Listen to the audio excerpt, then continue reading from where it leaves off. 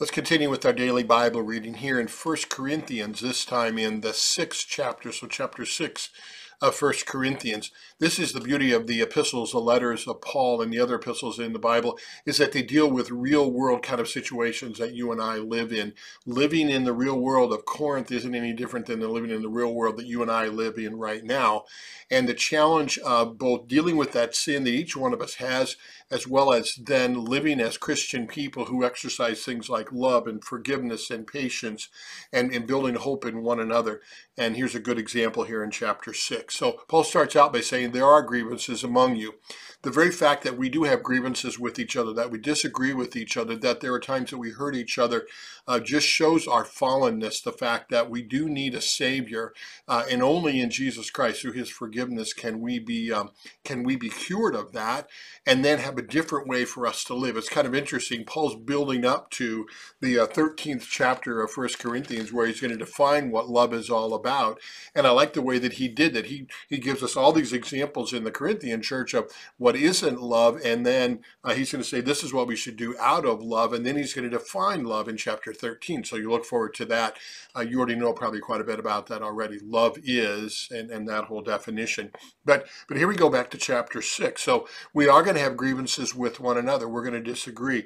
It's not so much that we don't have disagreements and grievances with each other, but it's how we deal with them. What are we going to do? Are we going to go with the world and start taking lawsuits against each other, try to get back with one another? Or are we going to deal with this in a Christian way, where we need to be quick to listen, slow to speak, slow to become angry, where we exercise love, and that is doing what's best for my brother or sister in Christ, or my family member as well? Are we going to exercise forgiveness, to forgive as we have been forgiven? And that's the key, is to look and say, hey, I've been like this to God in the way that that person has been to me, in the way that this person or that person has grieved me. I've done the same thing with God. Look at how God treats me. He points out the sin, but then he comes with his forgiveness and his grace through what Jesus Christ did for me. We need to remember that every person that grieves us, that we have a grievance with, or when we do something that they have a grievance with us, that God looks at each one of us. We are precious enough for God to create us, as well as to send his son Jesus Christ to be our Savior. That's how valuable each one of us is. And so therefore we ought to deal with our grievances in the same way.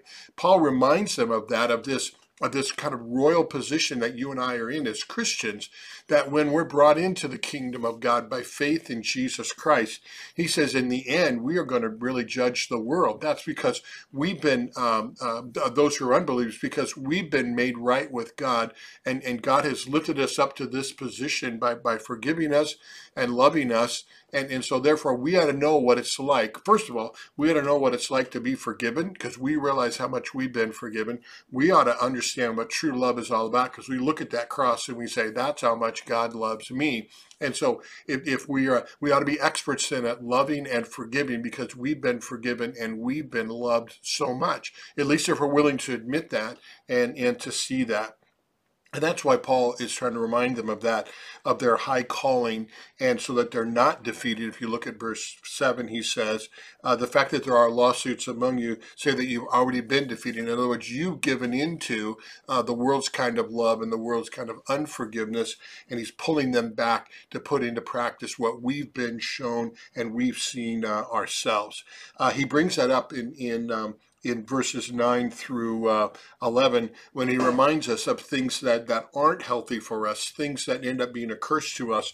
All those practices he describes right there. And he says those are ones who don't inherit the kingdom of God. But what has happened to us by faith as a gift of grace? We've been washed clean from our sin. We've been sanctified. God's doing his work in us to get those good works to come out of us too.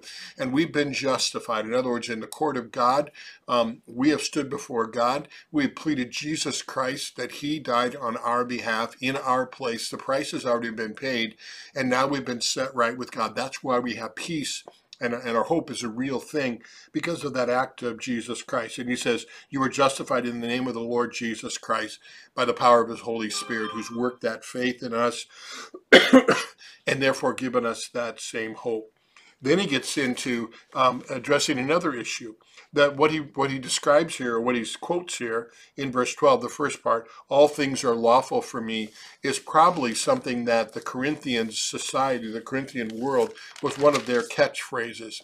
It's similar to in our world where it's my body, I can do with it what I want to, or I'm free to do whatever doesn't hurt me, or I have my personal freedom.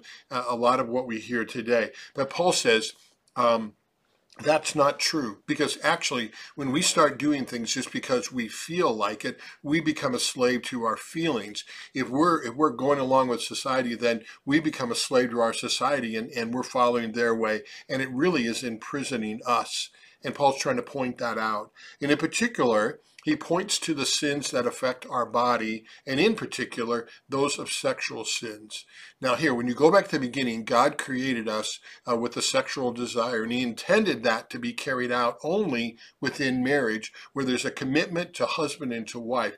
Anything outside of that is something, well, Paul says, God designed sexual intercourse to be something that unites us, that makes us one. You can see his example there with a prostitute or with someone else. So therefore, you and I are called to practice abstinence all of our life. First of all, before we're married, abstinence from having sexual intercourse with anyone. Then after we're married, abstinence in the sense that I only have sexual intercourse with the person I'm committed to in marriage. I'm to abstain from wanting to and carrying out that with someone else. Both of those he calls to us, because that's that gift that he gave to us in sexual intercourse, to be something that's a blessing to us, that builds up our marriage, that builds up the oneness that we have together with our partner in marriage. And then he reminds us at the very end, why is that true? Because we are members of the body of Christ. Look at verse 15. And we are also, our bodies are temples of the Holy Spirit. What an elevation of that. In other words, when God created us, he made us body and spirit. Both are holy to God. When we die, when our spirit is separated from our body, that's a very unnatural thing. It's not what God intended. That's why when Jesus comes back, he's going to rejoin body and soul together perfectly, the way God made it in the Garden of Eden before Adam and Eve fell into sin. Both my body, my soul are a temple of God and precious to him. And the way I use them ought to be in a way that glorifies God. And in that, it'll be the greatest blessing to you and me. God bless you as you continue to read.